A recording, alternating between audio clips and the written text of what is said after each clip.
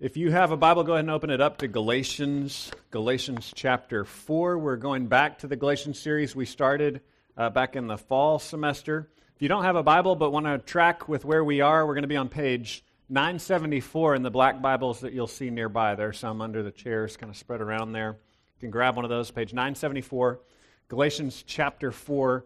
In this series, we've been challenged by the Apostle Paul in his letter to Galatians that we should center our lives on God's grace. We should center our lives on the good news of Jesus for us, rather than pushing forward for our own righteousness and for our own well-being in life, pushing forward our own plan.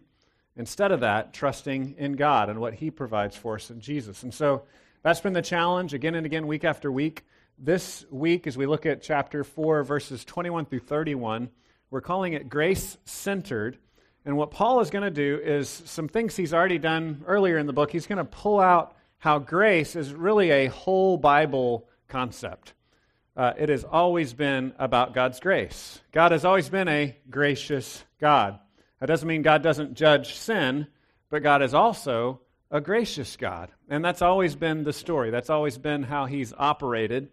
And so Paul is clearing this up because there are people who are experts in the Old Testament coming along saying, wait, Paul is messing it up. It's not enough to just trust Jesus. You also have to join our tribe, be a part of the way we do things as Jewish law keepers. And Paul's saying, no, Jesus is enough. So we'll unpack this in verses 21 through 31.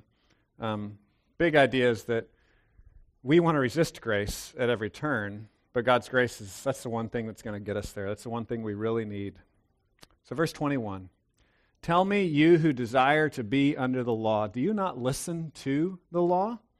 For it is written that Abraham had two sons, one by a slave woman and one by a free woman. But the son of the slave was born according to the flesh, while the son of the free woman was born through promise. Now this may be interpreted allegorically. These women are two covenants. One is from Mount Sinai, bearing children for slavery. She's Hagar. Now Hagar is Mount Sinai in Arabia. She corresponds to the present Jerusalem, for she is in slavery with her children. But the Jerusalem above is free, and she is our mother. For it is written, rejoice, O barren one who does not bear. Break forth and cry aloud, you who are not in labor. For the children of the desolate one will be more than those of the one who has a husband.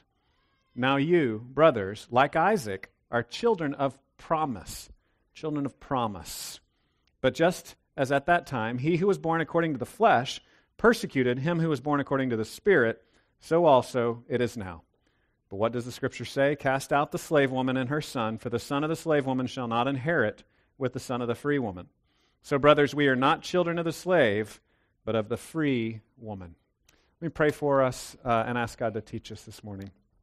God, we ask for your help. There's a lot of complicated stuff here. We pray that you would help us to listen, to focus, to hear what you're saying to us.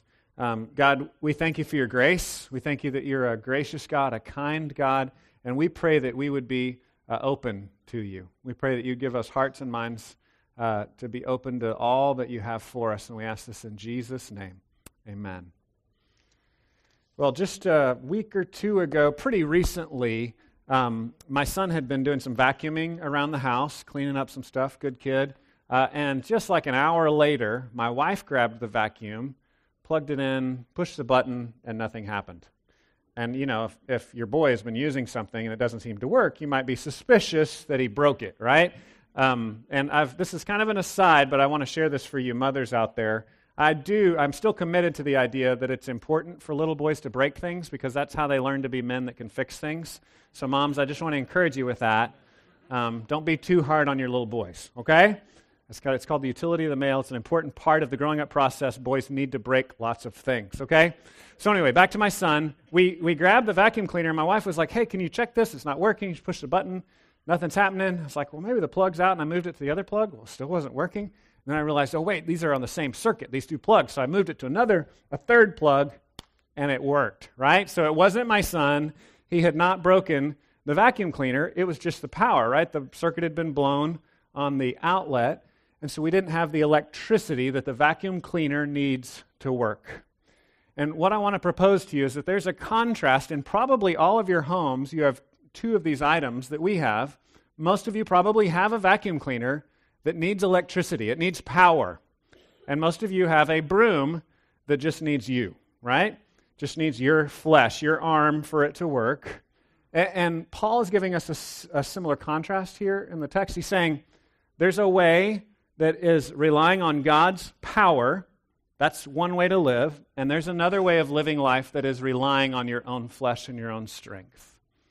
And what I would argue with you this morning is the only way to see real change in your life, the only way to live at peace with God and who He is, the only way to have real love for the people around you is to rely on God's supernatural power to change you.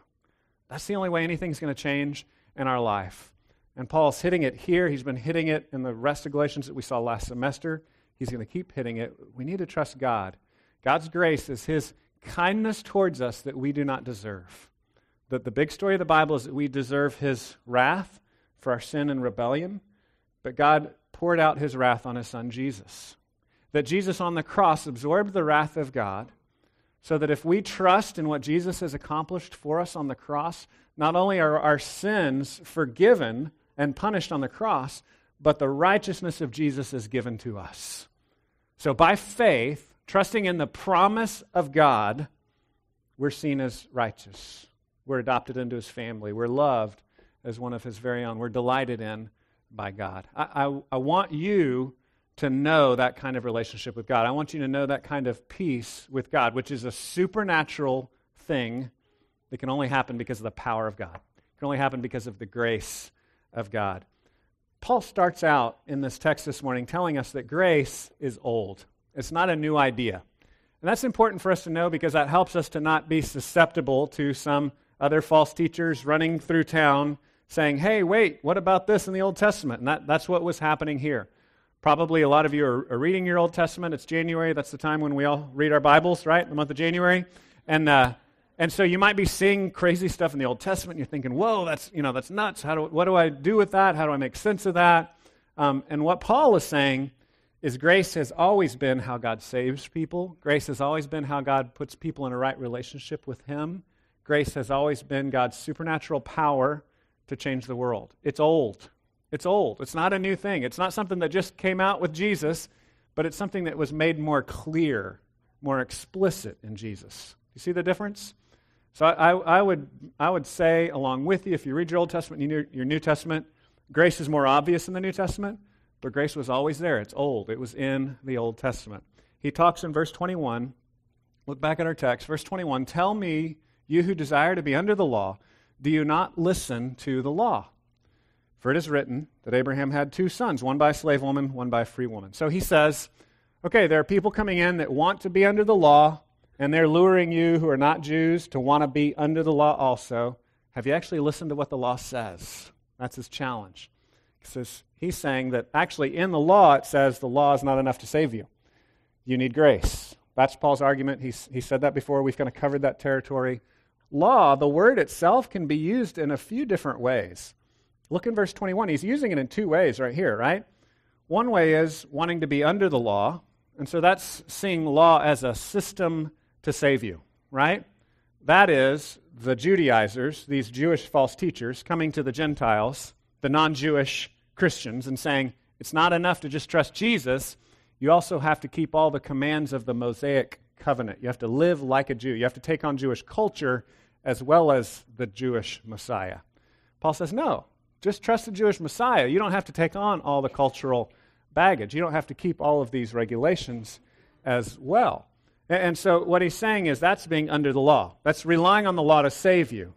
That's different than this big idea, he says, of something written in the law, right? He says, do you not listen to the law, for it is written? So he's saying you can use the word law also in a sense of just the Old Testament.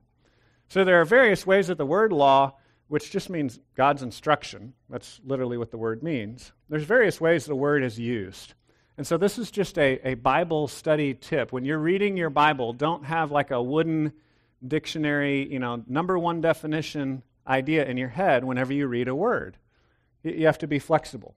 Any of you ever looked up a word in the dictionary and you've noticed there's like 3 or 4 or 5 definitions? Have you ever noticed that before? And probably for those of you that are purists, kind of black and white thinkers, it probably makes you angry inside, right? You're like, hey, that's not fair. There should just be one definition. I would agree with you. It would be simpler if there was just one definition for everything, but that's not really how language works. Language, it's usually kind of like we use it in this context this way, in this context that way. So just be aware of that. When you're defining a word, you have to define it in context. How is Paul meaning it here? Well, Paul's meaning in one place in this verse, you're under the law as a way to save you. Then the other place, he's talking about the Old Testament. Two ways he's using the word. So that's a little aside. And then he clarifies that the law actually describes that there are two ways to live. And we'll get into those details a little bit more as we move through into the next point. But what I want you to think about for just a second is our cultural disposition of being suspicious of old things. We live in kind of what I often describe as a youth cult, where we worship being young, we worship vitality, we worship avoiding aging, avoiding appearing like you're old, right? And I'm just going to say I struggle with that too, so I'm not condemning you. Okay, that's part of the cult that we all struggle with in our culture. And so we're suspicious of old things, and the Bible actually says old things are good, and grace has always been God's plan, and it's old. It's always been the way things are. It goes all the way back to the Old Testament. So I encourage you to look for this when you're reading your Old Testament right now. I've found this picture of old books, and probably there's two different postures you have when you see an attic full of old books. One of you thinks, ooh, gross, right? And then another is like, wow, look at all those old books, right? There's kind of two different postures you have. I was just talking to a friend who found these antique law textbooks in somebody's attic, and he was so excited, and they were on a shelf, and I was like, wow, those are beautiful, these old, antique, well-bound books. And so we can sometimes find an old treasure in an unexpected place. And I want to encourage you that the Old Testament is like that. So some of you might have the concept of, it's dusty, it's going to make me sneeze, I don't want to go there, right? But I want to encourage you that there are treasures to be had in the Old Testament. Namely, it's consistent with the New Testament. It's all about a God who is graciously saving people. It's all about a God who, despite our sin, continues to run after us and pursues us in love. And it syncs up perfectly with this New Testament where we're shown Jesus is that Savior we've been waiting for.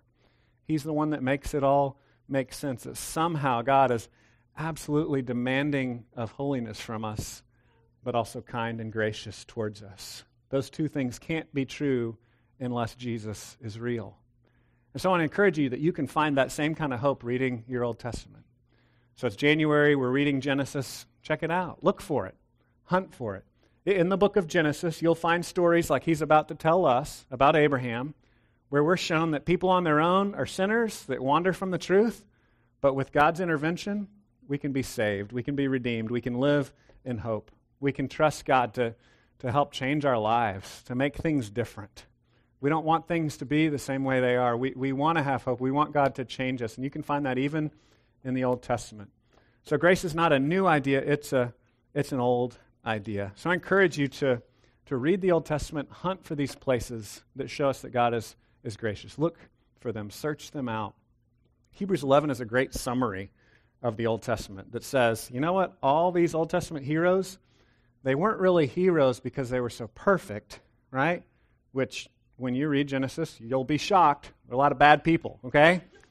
They weren't perfect, but they trusted God.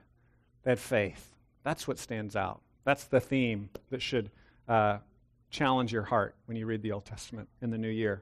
The next thing that Paul's going to start to unpack is that grace is actually what gives us life, okay? So he says, okay, grace is in the Old Testament. The story about Abraham unpacks it for us. There's two ways to live. There's one way to live that is kills life, that puts you in slavery, that makes you not free. And then there's this other way to live that leads you by God's Spirit, that's supernatural, that is a way of trust and is life-giving, helps you to be fruitful, helps you to be productive. So we see this in verse 24 through 27. If you'll look with me. It says in verse 24, now this may be interpreted allegorically. So there's two, let's back up to 23. I shouldn't have jumped to 24. 23. The son of the slave was born according to the flesh, while the son of the free woman was born through promise. Verse 24. Now this may be interpreted allegorically. These women are two covenants. One is from Mount Sinai, bearing children for slavery. She's Hagar. Now Hagar is Mount Sinai in Arabia. She corresponds to the present Jerusalem, for she is in slavery with her children. But the Jerusalem above is free, and she is our mother. The Jerusalem above, just so you know, he's talking about heaven. That's what he means, the place God dwells. So he's saying there's an earthly Jerusalem where people hung Jesus on a cross, rejected his lordship, think that they can earn their way to heaven. And then there's a heavenly Jerusalem where God graciously gives us salvation because of his kindness, not because of anything that we did on our own. And Paul says this goes all the way back to the Old Testament. There's always been two ways to live. So I encourage you this week, if you're studying this in your small groups or even just reading this on your own, I'd encourage you to chart this out because this is a little complex, right? So first of all, we have the story. The story is God promises Abraham that you're going to have children and you're going to bless the whole world. Problem is Abraham and Sarah are really, really old and they're not having children. It's not happening, right? And so Abraham begins to doubt that God's really going to do this. God's made this promise. It's not happening. And so Abraham and Sarah work out a deal which is culturally appropriate. Now, it's a violation of God's commands because God makes it clear in Genesis 2:24 that his plan for marriage is permanent, one man, one woman for life, right? That's God's plan.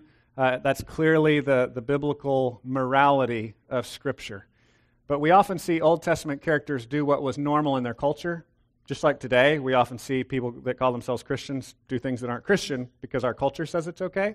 So you need to discern those two things, right? So Abraham and Sarah decide to do what's culturally normal. He takes on Sarah's maid, her slave girl, and he has a child with her. So he basically takes a second wife, which again, we would say not God's plan. Just because something happens in the Bible doesn't mean God is saying, go imitate them, right? Again, if you're reading Genesis, you'll see that real clearly. It'll jump out. If you read the whole book of Genesis, there's all these patriarchs that you should not imitate, okay? Do not do what they do, but try to have the faith that they have in a gracious God. Okay, so we see this story. They decide God's not fulfilling his promise for children, so we'll do the normal cultural thing, take a second wife, have a kid. That's what they do. So that's who Hagar is. She's the maid, the slave girl. They have a child through her. Child's name is Ishmael. And what Paul's saying is, you know what? He ended up being a child of slavery, and the promise didn't come through him because God later fulfilled the promise. He waited even longer. Even, more time passed. It seemed even more impossible that God could fulfill his promise. And then he gave them a supernatural baby named Isaac. The word Isaac means laughter, right, women? If you had a baby when you were 100, you'd probably laugh too, or cry. And so it's this supernatural birth. And Paul's saying, you can take this story allegorically. Now, another aside, taking a story allegorically doesn't mean it's not true. That just means it can symbolize God's dealings with people. So we would say this was a true story, and it symbolizes how God works with people.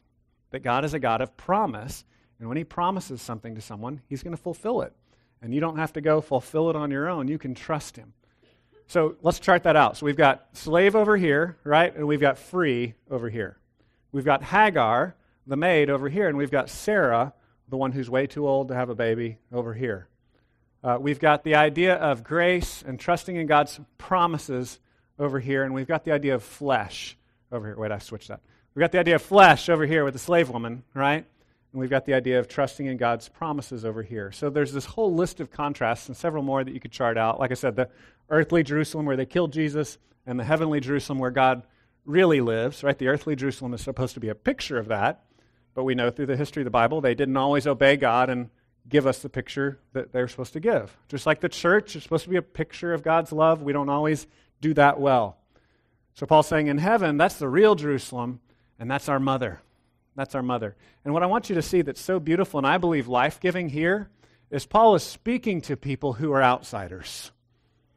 People like you and me that maybe didn't grow up in the right neighborhood, that maybe didn't have all their stuff together, that maybe made some mistakes that you're embarrassed of, maybe did some things that keep you up late at night because you're ashamed of them and you think, man, how did I blow it like that again?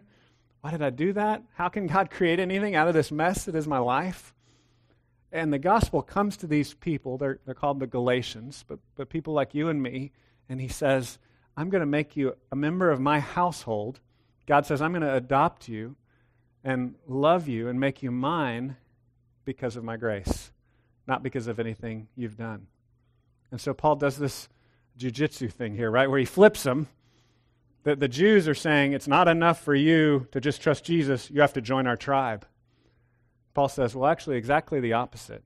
By thinking that you can earn God's favor because of your flesh and what you can accomplish, you show that you're not a real Jew. You're a part of the Ishmaelites. You're a part of the wrong tribe. And Paul flips it around on them. So those of us that think we can save ourselves, we end up becoming slaves. And those of us that say, I can't do it, God, I can't do it, we're set free. We're given hope. We're given salvation in Jesus.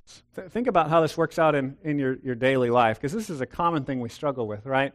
I was thinking about job interviews or a date, right? You're trying to put your best foot forward. It's been, 25 years since I went on a date, but I can kind of remember that idea. But job interview might be a better idea. I have a picture here. Here's a job interview. Some people grilling someone. They're being interviewed. How many of you have ever, I know not everybody gets a job through interviewing. How many of you have been in a job interview? Raise your hand if you've done that. Okay, a lot of you have. And you can be nervous, right? Because you want the job. We don't generally interview for terrible jobs we don't want. Usually, we want the job, or at least we want the paycheck, right? And so you might be a little nervous, and you're thinking, man, I hope they think I'm good enough, and you're trying to be approved of, right? You want them to see you as whole and as valuable and as useful. And what Paul is saying here is these Judaizers are coming to you, and they're whispering in your ear that we can get you on the right track so that God will hire you, right? So that God will want you on your team. Because God really doesn't want you dirty Gentiles that aren't true Jews. He doesn't really want you. You're in the wrong tribe. But if you go through all the steps, if you do all the regulations, if you take on the Levitical code, if you take on all the baggage of our Jewish culture, then in your flesh, you can prove that you're good enough. You can demonstrate that you're valuable to God. Then God will pick you for his team. Paul says that's exactly the opposite of how it works. The gospel is that the job interview is rigged, right? Like Jesus went in ahead of time, and Jesus got you hired before you ever showed up. Jesus was enough for you.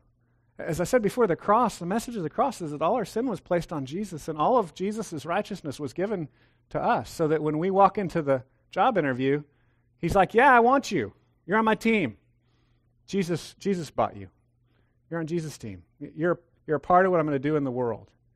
And it's not because we impressed him so much in the job interview. It's because of what Jesus has done for us. Grace gives us real life.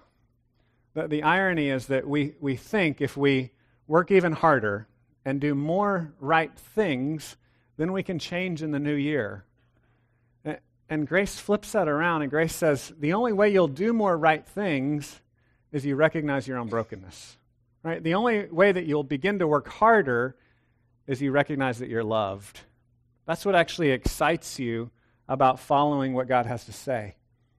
Because if it's all up to you and you're just working harder to get your foot in the door, and you're just working harder to get this God that really doesn't like you to like you, it's never going to work out. Mike Harris, one of our elders, talked about this a couple of weeks ago. He talked about how you change. Looked at Titus chapter 3. Talked about the idea that it's really falling more in love with Jesus. So much so that the sin you're depending on to save you now becomes less enticing. The more you recognize God's grace towards you, the more you'll actually begin to change. You'll actually begin to do what's right. Jesus shared a parable of this, a parable of two sons in Matthew chapter 21. Jesus says, okay, there's two sons. And the father comes up to the first son and says, hey, will you go work in the vineyard? And the son says, oh, yes, Father, I will, because I'm a good son and I love to please you. And he goes and doesn't do the father's will. And then the second son, the father asks him, and the son's like, yeah, Dad, whatever, I don't have time for you. I'm not going to do what you want. And he walks off. But then he feels bad, and he changes his mind, and he starts doing what the father asked him. And Jesus asked this simple question: who did the Father's will? Who did the Father's will? Jesus gave this parable to show that the prostitutes and sinners are going to enter the kingdom of heaven ahead of the religious people, ahead of the people who say to God, oh, yeah, I'm going to do your will. I'm going to do everything you say. but in our heart we don't really love God. Only grace can break our heart so we really love him. So we're actually in love with Jesus, and we want to do what he says. You see, nobody, universally, humans generally, we don't want to do what God says. We think we know what's best. And so because we don't really want to do what God says, we kind of think out two ways to live. One is to run as hard and as fast as we can in the opposite direction. We call that sin, rebellion, doing our own thing, trying to save ourselves through our own addictions. That's one way to try to save ourselves. The other way to try to save ourselves is to pretend that we're pleasing God, is to shrink down his expectations to a manageable list and begin wearing a mask and pretending that we're religious enough to win God's favor. Paul says it's always been by God's grace. That's always been the only way that you can have life. He goes on and he quotes Isaiah 54. Look at verse 26. In verse 26 he says, "The Jerusalem above is free, and she is our mother," right? We're a part of this family. Verse 27, "For it is written, 'Rejoice, O barren one who does not bear. Break forth and cry aloud, you who are not in labor. For the children of the desolate one will be more than those of the one who has a husband.'"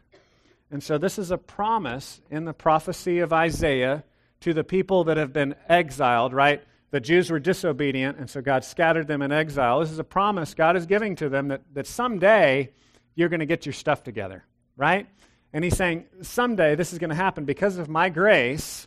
You're going to actually be productive. You're going to be fruitful. And the woman who has no children will be fruitful. And God here is talking about a spiritual fruitfulness. He talks later on in Isaiah to eunuchs, to men who are unproductive and unfruitful. He says, you'll be fruitful too, a supernatural fruitfulness. You'll have real life. You'll give life to those around you. You'll actually obey God's will, and you'll bless others. You'll love other people. You'll love God. You'll live life the way life is supposed to be lived. He says this will happen, but it will happen supernaturally. So the challenge of us, or the challenge to us, is to trust in this life-giving grace that God offers. Will we continue to think that we can do it on our own, or will we trust that God loves us? And I want to share with you, because I think a lot of people have the wrong idea that because I'm up here preaching, that I've got my stuff together, right? And I want to reassure you that the only reason I get out of bed in the morning is because God loves me. Like, there's too many other things to worry about. I don't get out of bed in the morning because I'm loved by other people.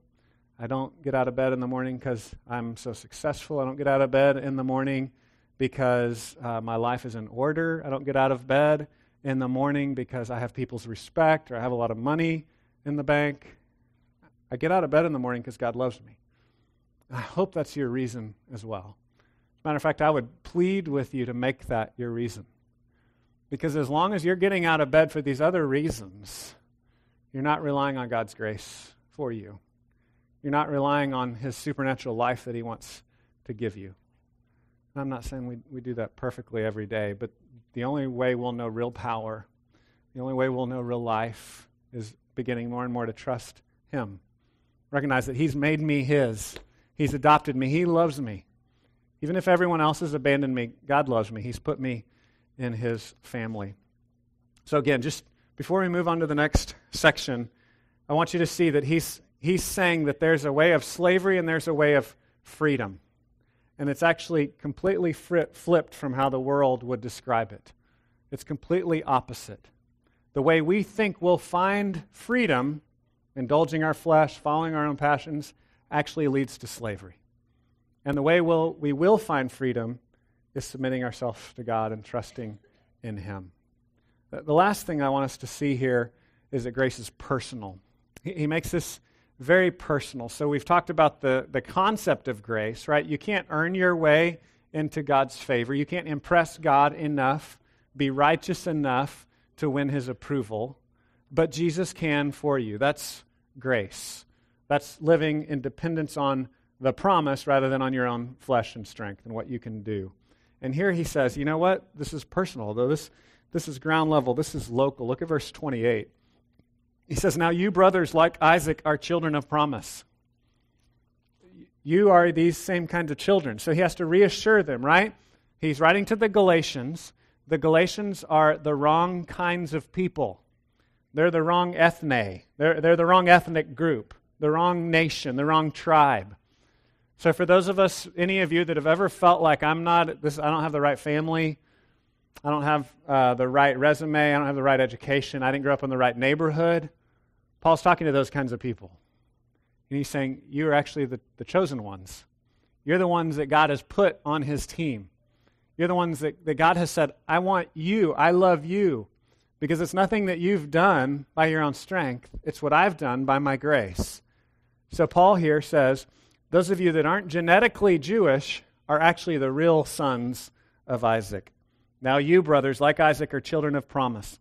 But just as at that time he who was born according to the flesh persecuted him who was born according to the Spirit, so also it is now. But what does the Scripture say? Cast out the slave woman and her son, for the son of the slave woman shall not inherit with the son of the free woman. So, brothers, we are not children of the slave, but of the free woman. And here he's not making comments on slavery, right? We would see the Scriptures generally pro-freedom. What he's saying here is these people that want you to be enslaved to their religious system need to be cast out because you're free. Jesus is enough. So he's talking to the Galatians, talking to people like you who predominantly, we're not Jews, right? We're of the wrong race. Most of us, we're a lot of different races here, but we're of the wrong race in the Judaizer's mind. And he's saying, it's enough to be on Jesus' team. That puts you in God's family. That was God's plan all along for the Jews, was to bless all the nations of the world. That was the original promise that he made to Abraham. He says, you're in my family. It's personal. This is for you. I have a family picture here. You like to go to people's house and look at their old family pictures? You enjoy doing that? No? None of you? Okay. I do. All right, I'm all alone here. Or maybe this is more fun, like rifling through their drawers, just checking out their personal effects. Okay. See, you like that? Okay. Here's a family picture. This is Bluebonnet. So I'm trying to kind of educate you at the same time because I know a lot of you are not from Central Texas. So while you're here for a couple of years, you need to go have your pictures taken in front of Bluebonnets. And you get extra points. Notice they have a cool wooden fence in the background. You get extra points for that kind of stuff, or a nice oak tree. But this is something we like to do in Central Texas. Go have your family picture taken in the Bluebonnets. What I want you to understand here is God is saying, you're in my family picture. You're in my family because of what I did for you through Jesus, not because of anything you can accomplish. You're mine. You belong to me. I love you. If you're trusting in what Jesus has done for you, God delights in you. He sees you as beautiful. He sees you as his. And that gives us real life. Like we said before, that actually sets us free. It's beginning to be personal now, right? That's the way we're actually going to change and live a life of love and live a life of grace for others. Now, another side of this, I just thought of this earlier when I was looking at the picture. When you go have your pictures taken in Bluebonnets, sometimes hard things will happen, okay? Now, this might sound like a stretch, but probably you'll get bitten by fire ants when you go to have your picture taken. And so there's beauty, right? You're in the family. Beautiful things are happening, but there's persecution too. And that's what he's saying here. That might have been a stretch, but it's in the verse here. Look at verse 29. So 28, he says, you brothers are children of the promise. And 29, he says, just as at that time he who was born according to the flesh persecuted him who was born according to the Spirit, so also it is now. So those who are depending on their flesh will always persecute those who are trusting in God's grace. And so we have to resist that. That's why he threw in the cast out thing there, right? It sounds mean. He's saying, so cast out the slave. What he's saying is we can't tolerate that in our community. We can't tolerate in our community false teachers coming in saying, you're not enough, you can't trust Jesus and be okay. You've got to take on all these external regulations as well. You've got to change your culture and become like us, and then maybe God will love you. And Paul says that's antithetical to who our community is and to what we believe.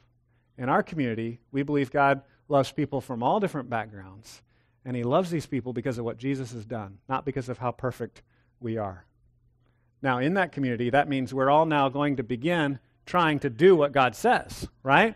We want to live righteously because now we have new hearts and we actually trust God.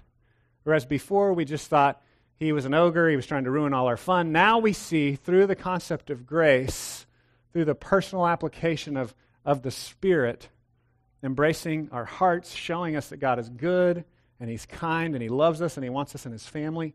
Now our hearts are melted. We want to do what He says. We want to begin following Him. But that following Him is not what gets us in the door. What gets us in the door is what Jesus has done for us, His grace, His promise. And that promise begins then to change us. That begins to transform our lives. And persecution sometimes will be a part of it. Jesus said in John 15, if the world hates you, know that it has hated me before it hated you. If you were of the world would love you as its own. But because you are not of the world, but I chose you out of the world, therefore the world hates you. So Jesus is saying, the world hated me, and it'll hate you too. So everything's not going to be rosy. Everything's not going to be perfect. But if you follow Him, it's going to be good. I kind of have this picture of being in God's family, and there's really kind of two aspects, I think, that are helpful to think about of God's fatherhood, right? His love for us.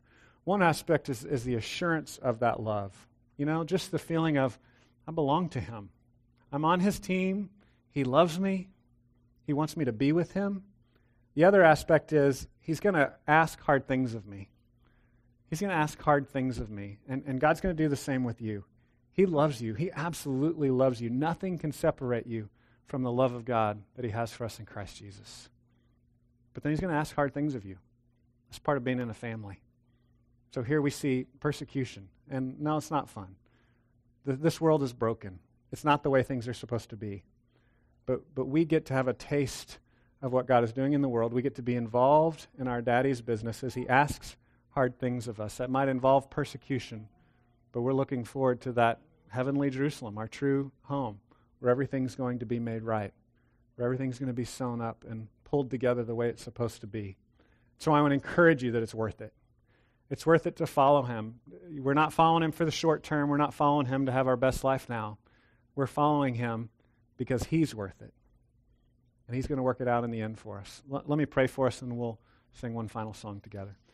God, we thank You that You love us and You've shown us Your grace. We pray that it would transform our hearts so that we would be a people that live in this new way, that we would be the children who, even though we said no the first time, we didn't want to do what You said, now we've changed. You're transforming us. You're making us new. God, we pray that You'd give us life. We thank You that You love us. We thank You for what You did for us through Jesus. We pray that You'd help us to walk with You. In Jesus' name, amen.